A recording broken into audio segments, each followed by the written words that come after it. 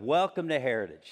I add my greetings to what Scott already shared, and it's great to have you here. And this morning, I want to talk with you about sowing and reaping.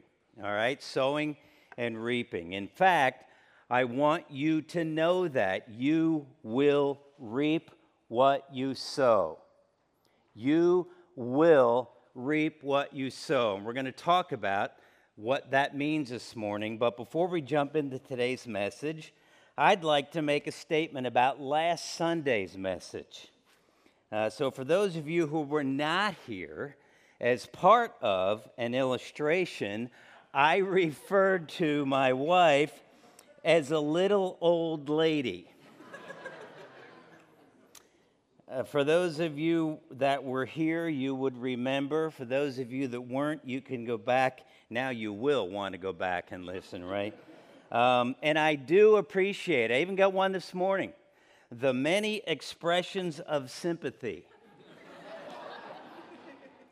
that I received after the morning service. And for those of you who offered places to stay Sunday night, I even had a shed in someone's backyard offered to me to use. But thank you all very much. I appreciate that. And but I do want everyone to know that Jane and I are okay. We really are, and we're good. And I did sleep in my own bed Sunday night, and actually slept very well. But as I was studying this week, thinking about my message, praying through my preparation, I had this thought. That entire scenario that unfolded last Sunday morning, my statement to Jane, right, and the reaction of many who were sitting here thinking, oh boy, he did it now. He's in deep weeds, and just wait till he gets home, right? That whole thing perfectly illustrates the principle of sowing and reaping. Are you with me? That illustrates perfectly that. I sowed a statement that might have reaped the consequences of a night on the couch, right? But that's not what happened. I did reap what I sowed, but in a different way than you might think, because of the years of building an open and honest relationship with Jane. She knows me well enough to know when I'm serious and when I'm not, and that sometimes goofy things do come out of my mouth. She's aware of that after 47 years.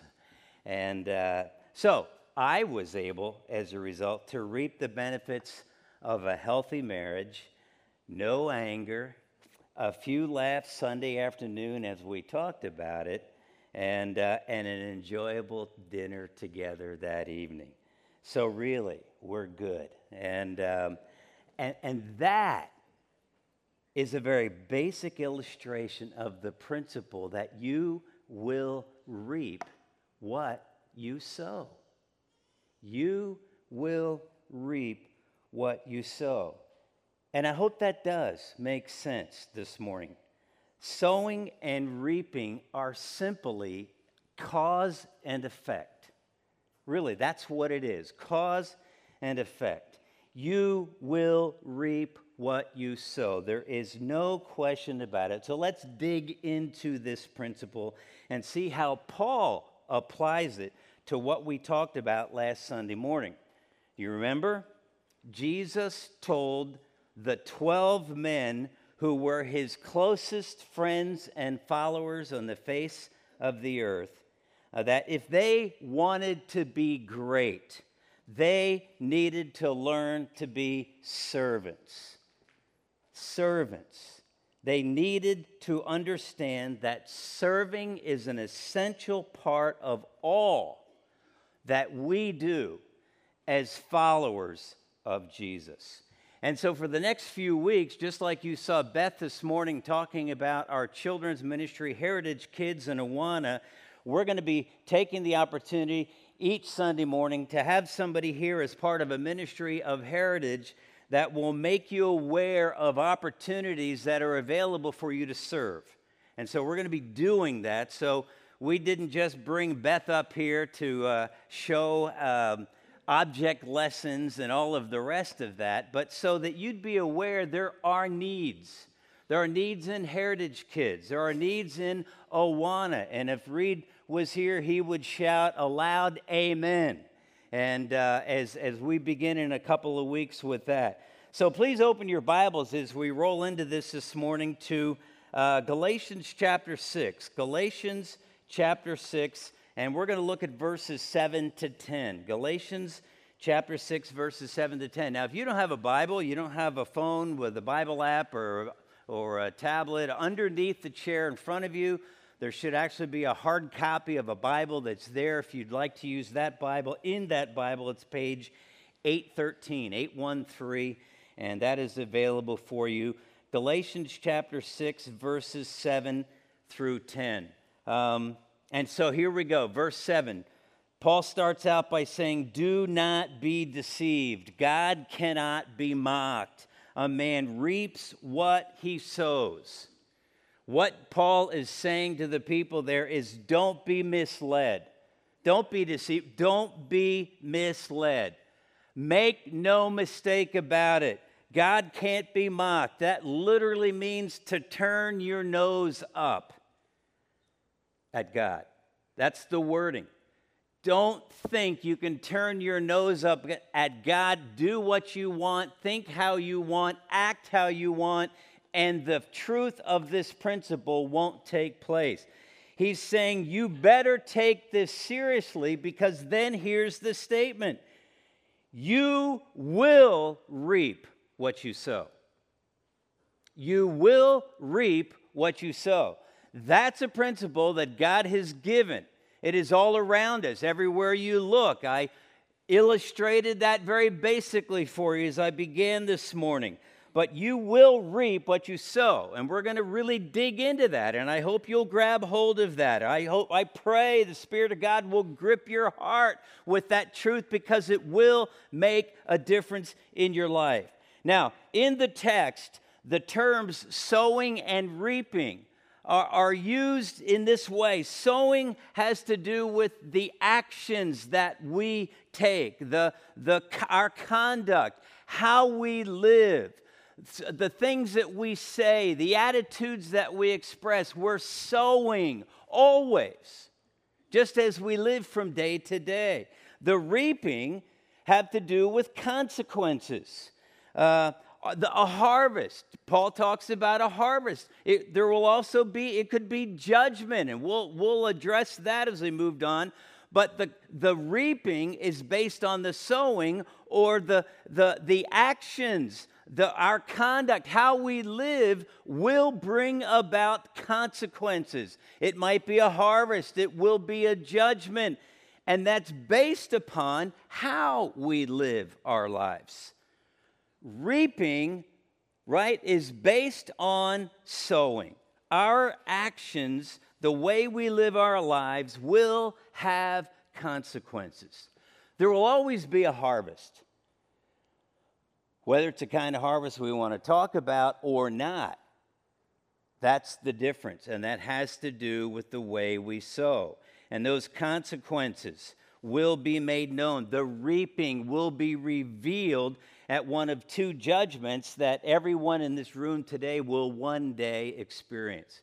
Either as a believer standing before the Lord at what we call the judgment seat of Christ, and we've talked about that in recent days, or if you don't know the Lord, maybe one day, if it remains that way, at the great white throne judgment, and that's not a good place to be. And so Paul continues, verse 8, whoever sows to please their flesh, whoever lives their lives in such a way that it's about me, it's about my desires, my flesh. That's what the flesh here has to do with everything that pleases me, everything that I want, the things that I enjoy, the pleasures of this life. And he says, whoever sows to please the flesh, from the flesh will reap destruction. Now, Paul is constantly illustrating in these 4 verses the sowing and reaping concept. So if you sow, you live your life in such a way that all you're concerned about is pleasing your flesh, you'll reap destruction. What's he mean there? Well, we're talking about death. Paul goes back, if you want to look at it, in chapter 5. We should be in Galatians chapter 6, but if you backed up a chapter 5, and verse 19, this is what he says. The acts of the flesh. Now, we just talked about, he says, if you sow to please the flesh, and he's defining it here. The acts of the flesh, verse 19 of chapter 5, are obvious. Sexual immorality, impurity and debauchery, idolatry and witchcraft, hatred, discord, jealousy, fits of rage, selfish ambition, dissensions, factions, and envy, drunkenness, orgies, and the like. In other words, this is not an exhaustive list. Right? There's a whole lot more, but he just gives you a list. And then he says, verse 21, I warn you, as I did before, that those who live like this will not inherit the kingdom of God. Those who live like that will not inherit the kingdom of God. Now, if you're sitting here looking at that verse and you're looking at that list of what we would say, yes, sins, or as Paul calls them, acts of the flesh, we ought to be concerned to say, because, I've been jealous. Boy, does that mean I'm not going to heaven? Because Paul said, those who live like this will not inherit the kingdom of God. What about hatred? Boy, I know. I remember a guy cut me off in my car once, and I was so mad and angry. I yelled, and hatred. Or we might look at that, fits of rage, selfish, and we say, man, I'm guilty of some of those. And if I am, it says, those who live like this will not inherit the kingdom of God. Well, let me put you at ease, because the key is what Paul says, those who live like this. That is their regular lifestyle. That is a pattern of life, habits of life. It is not once in a while here or there, but when that is what characterizes our life. When the acts of the flesh are there all the time. Every time we turn around, boom, it's there. That's who Paul's talking about, says they will not inherit the kingdom of God. Those who live to please themselves. And I'm not talking about every once in a while when we mess up or when we're doing something that is not in keeping with pleasing God. Those who please themselves are those who do not know Jesus. Now, again, you say, well, I know Jesus, but there are times when I do live for myself. Okay, again, it's not talking about once or twice here or there. It's talking about those who live like this will not inherit the kingdom of God. If you go back to verse 8, he says, they will reap destruction. What is that? Death. Death and hell. It's not annihilation. Doesn't mean your body is just going to be all burned up and it's over and done with. No. That's not the picture that we get in Scripture, in the Bible, of what hell is all about. But that's what he says. Those who live to please themselves will reap death. You sow for yourself, you will reap death. Why? Because you're not concerned about what God says is important in this life. But then he goes on, the second part of verse 8, and he said, whoever sows to please the Spirit, that's the Holy Spirit, from the Holy Spirit will reap eternal life.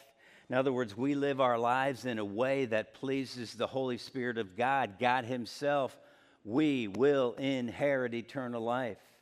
And the only way that's possible is, as we shared, we believe on the Lord Jesus Christ. That's why Jesus went to the cross, to give his life, to die in our place for our sins so that we could be forgiven, so that we don't have to face death in hell, destruction because we've just lived for us. We can live for God, the Holy Spirit of God, by living in such a way that pleases him. Galatians chapter 5, again, if you're still there, verse 16. Because chapter 5 is setting up all that's going on in chapter 6 of Galatians. And verse 16, he says, "So I say, walk by the Spirit, and you will not gratify the desires of the flesh." Say, well, how do I overcome that living for the flesh, living for myself? Well, you live for God. That's what he says. He says, walk by the Spirit, and you won't gratify the desires of the flesh. What's he mean? Do the things that please the Spirit of God.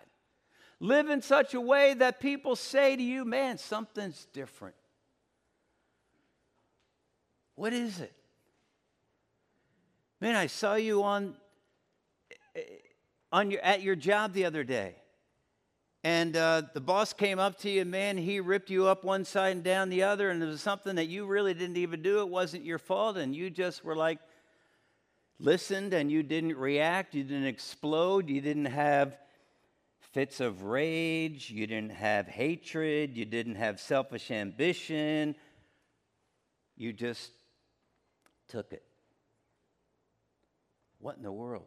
Or maybe you're a student, and you're involved in an athletic team, and you're on the football field or the basketball court or the volleyball court or the baseball, wherever, the soccer field, and you get a bad call against you, and the ref is there, and it was obvious that he was wrong, and you didn't you didn't foul anybody, and yet and you just said, you turned around and walked away. What in the world? Who does that?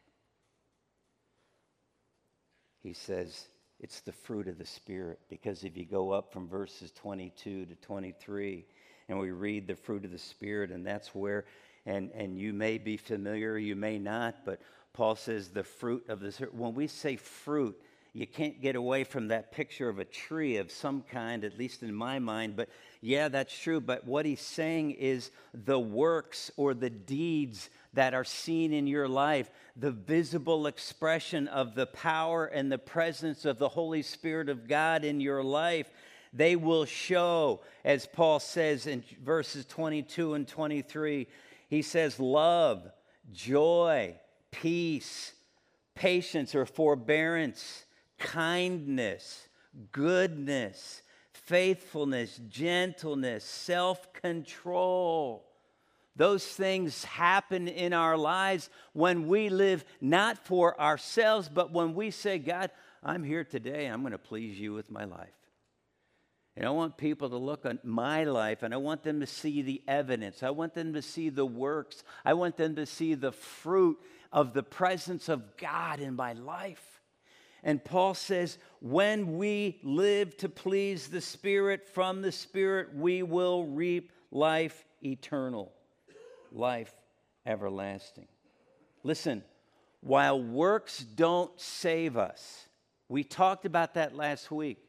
If you're here today and what I'm saying is like, I'm not sure, what do you mean, this God thing, this religion thing, isn't it about just being good and doing good works for people and doing things that are kind and like that list of things? Doesn't that get you to heaven? Because if I have more of the good things over here than I have the bad things over here, if the good outweighs the bad, then I'm good. I'm going to heaven. When I die, God's going to say, yeah, I see your... No, because there's no amount of good works. And here's where I got myself in trouble last week. Not really, right?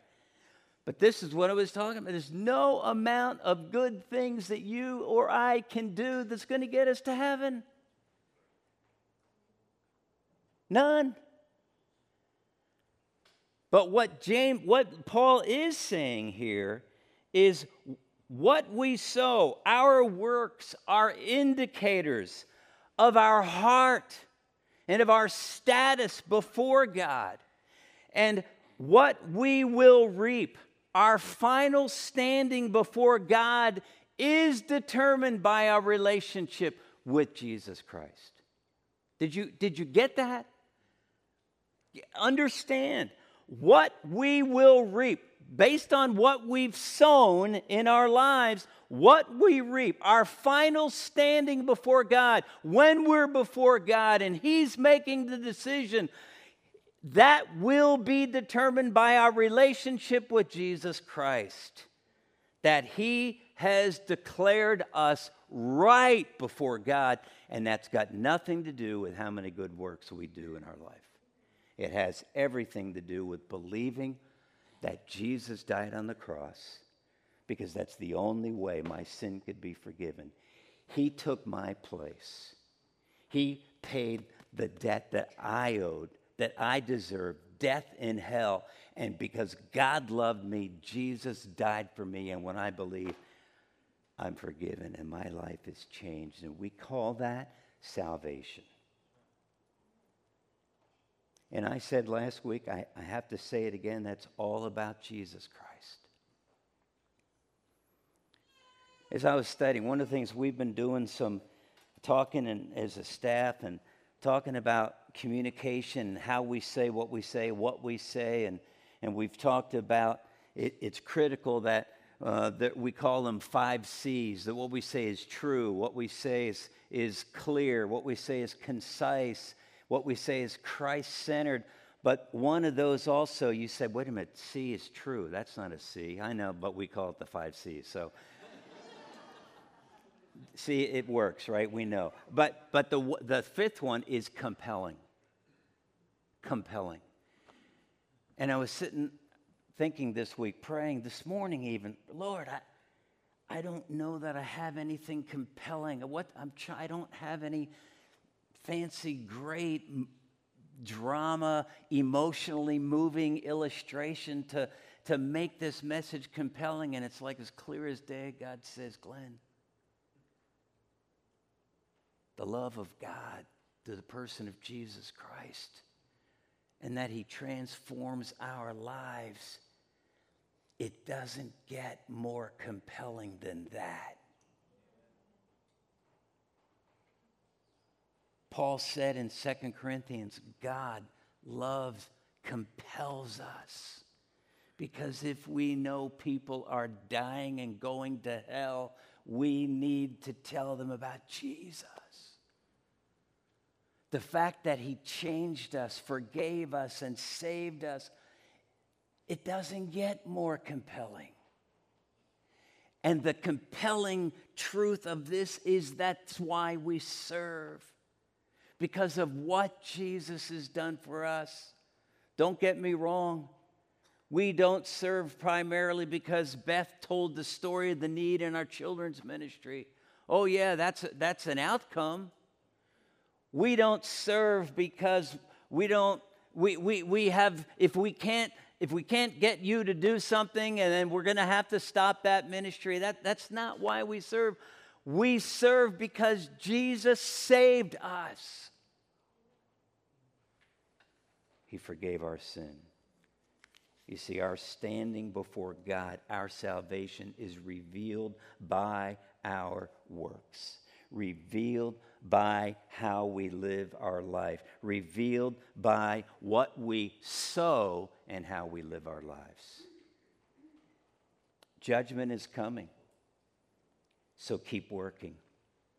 And I want to make sure when we talk about the crowns that you can earn or the rewards, we've talked about that in the last week or two, the rewards, that this isn't about guilt. When Jesus lays out all of what we stand before Him at the judgment seat of Christ, it's not to be judged for our sin, it's to be simply rewarded for how we've lived our lives. Now, He does paint the possibility in 1 Corinthians 3 that if we haven't lived our lives for God, but we are saved, and that's one of those hard things. How can that be?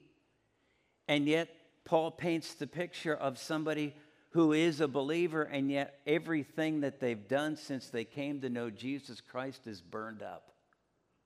A wasted life, and yet a saved life. Wow, I don't know. And Paul says, we will suffer loss as a result of that. So he says, let us not, verse 9, become weary in doing good, for at the proper time we will reap a harvest if we do not give up. He's saying, don't get weary. He means don't lose heart or discourage. That's really the word there. You ever been involved in doing something for God, ministering in a church or living your life for God, and you're discouraged about it? You've lost heart, and so, I'm not going to do that anymore. Things didn't go the way I wanted, and so I think I've been at it enough. I'll just let it go. Listen, for the farmer, and the illustration of sowing and reaping here, for the farmer, there's a lot of hard work that's still required between sowing and reaping. Jane grew up on a farm. Okay, it's okay, I'm not going to say anything else, right? And we lived out in Iowa. I went to college out in Iowa and then pastored a church in Iowa for 2.5 years and then moved to Illinois. It was Chicago, but I had a lot of friends who lived downstate in the farming area. And let me tell you, when they plant the crops, actually they say it this way, when they put the crops in, they mean the seed in the ground. They sow the seed. Whenever that is, depending on the weather, they don't get the crops out. In other words, reap, harvest the fruit of those crops until sometime in the fall. There's a lot of months in between, and there's a lot of hard work that goes on between sowing and reaping. Once they get the seed in the ground, they've got to put out the fertilizer. They've got to put out the weed stuff to make sure the field doesn't get overtaken. And then when the crops begin to grow out there, the corn and soybeans, they've got to make sure that the weeds do. And then they've got to do this thing with the corn called detasseling corn so it does what it's supposed to do. And they've got to, before they can even get the seed, I mean, it's like on and on. It never stops. It's sun up to sundown. And then before they can actually get the crops in, they're out there midnight, till midnight, sun up. I mean, I'm beyond. Before the sun rises, the tractors got their lights and they're out there with their combines and all the rest of it. It's a ton of work. And if they say, you know what, this is just too hard, got the seed in the ground, but I don't know, there's not been a lot of rain, and I just don't know what's going to happen. And he says, don't get weary. Don't get discouraged. And then he says, don't give up. For at the proper time, at the harvest time, when it's God's appointed time, we will reap a harvest if we do not give up. Don't faint. Don't fall down. Don't quit. Be patient, and just like the farmer, we wait. The farmer doesn't put the seed in the ground and then sit out there in his lawn chair and watch the fields till October. Right? No.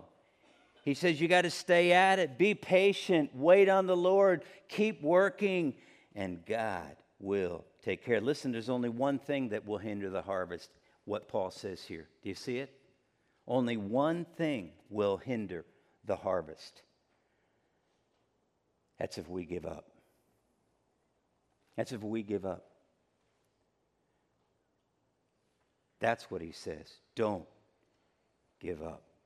Verse 10, therefore, as we have opportunity, let us do good to all people, especially to those who belong to the family of believers. Don't give up. He says, as we have opportunity, let us do good. What's he saying? Keep sowing.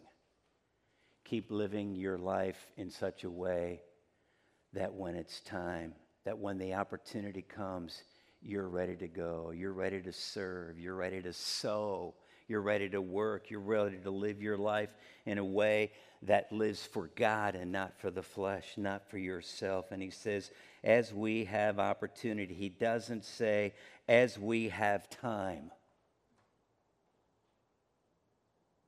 The idea there, opportunity means time, yes, but when there's a need, when there's an opportunity, when it's time, when there's something that needs to be done, we are there. He said, let us do good to all people, especially to those who know Jesus. That's why John said in chapter 13 and verse 34 and 35, he says, here's how everybody will know that you love Jesus. It's the way you love one another. They'll know that you're really a follower of Jesus when you love God's people. That's what we're seeing here. He said, especially to those who belong to the family of believers. Keep at it. Keep doing good, because if we don't faint, if we don't give up, there will be a harvest. So what's the bottom line? Well, Paul says, he tells us in Romans, he says, listen, each of us will one day have to give an account of ourselves to God. You don't have to agree with it. You don't have to believe it, but that's the principle. Each of us will one day give an account to God. That's the same thing. You will reap what you sow. That's what that means. We will one day give an account. When we stand before God, either at the judgment seat of Christ or as one who doesn't know God at the great white throne judgment, we will give an account. So I ask you this, 2 questions as we end. What are you sowing? Really, we're just simply saying, how are you living your life?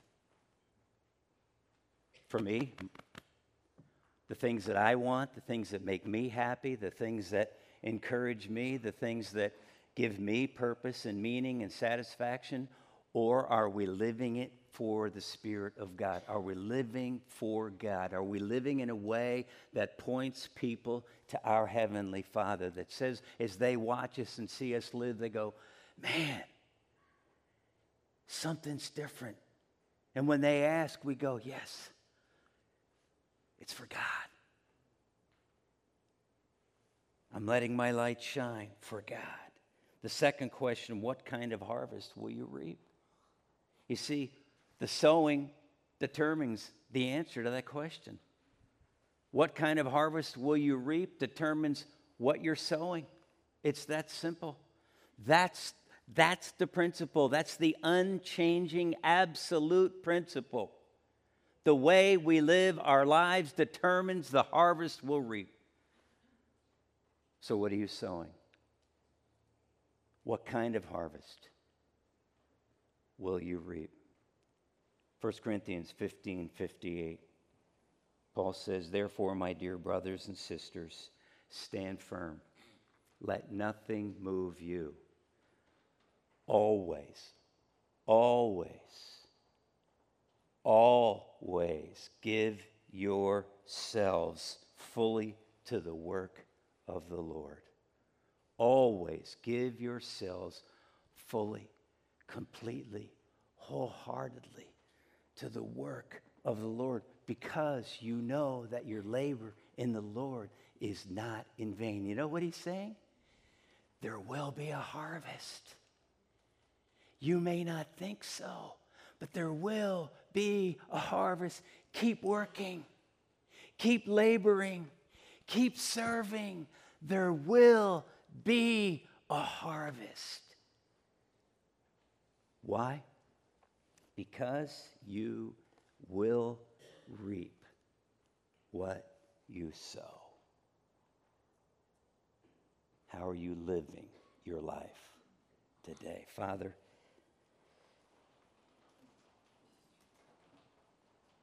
we have needs at Heritage, our ministries. We need people to use the abilities that God's given them, to use their time and resources. But, oh God, I pray that the motivating, driving truth in our lives will be, I want to serve because Jesus saved me, because Jesus forgave my sin, because Jesus transformed my life, because I'm not my own. He's bought and paid for me with the blood of Jesus Christ that he gave on the cross. Oh God, help us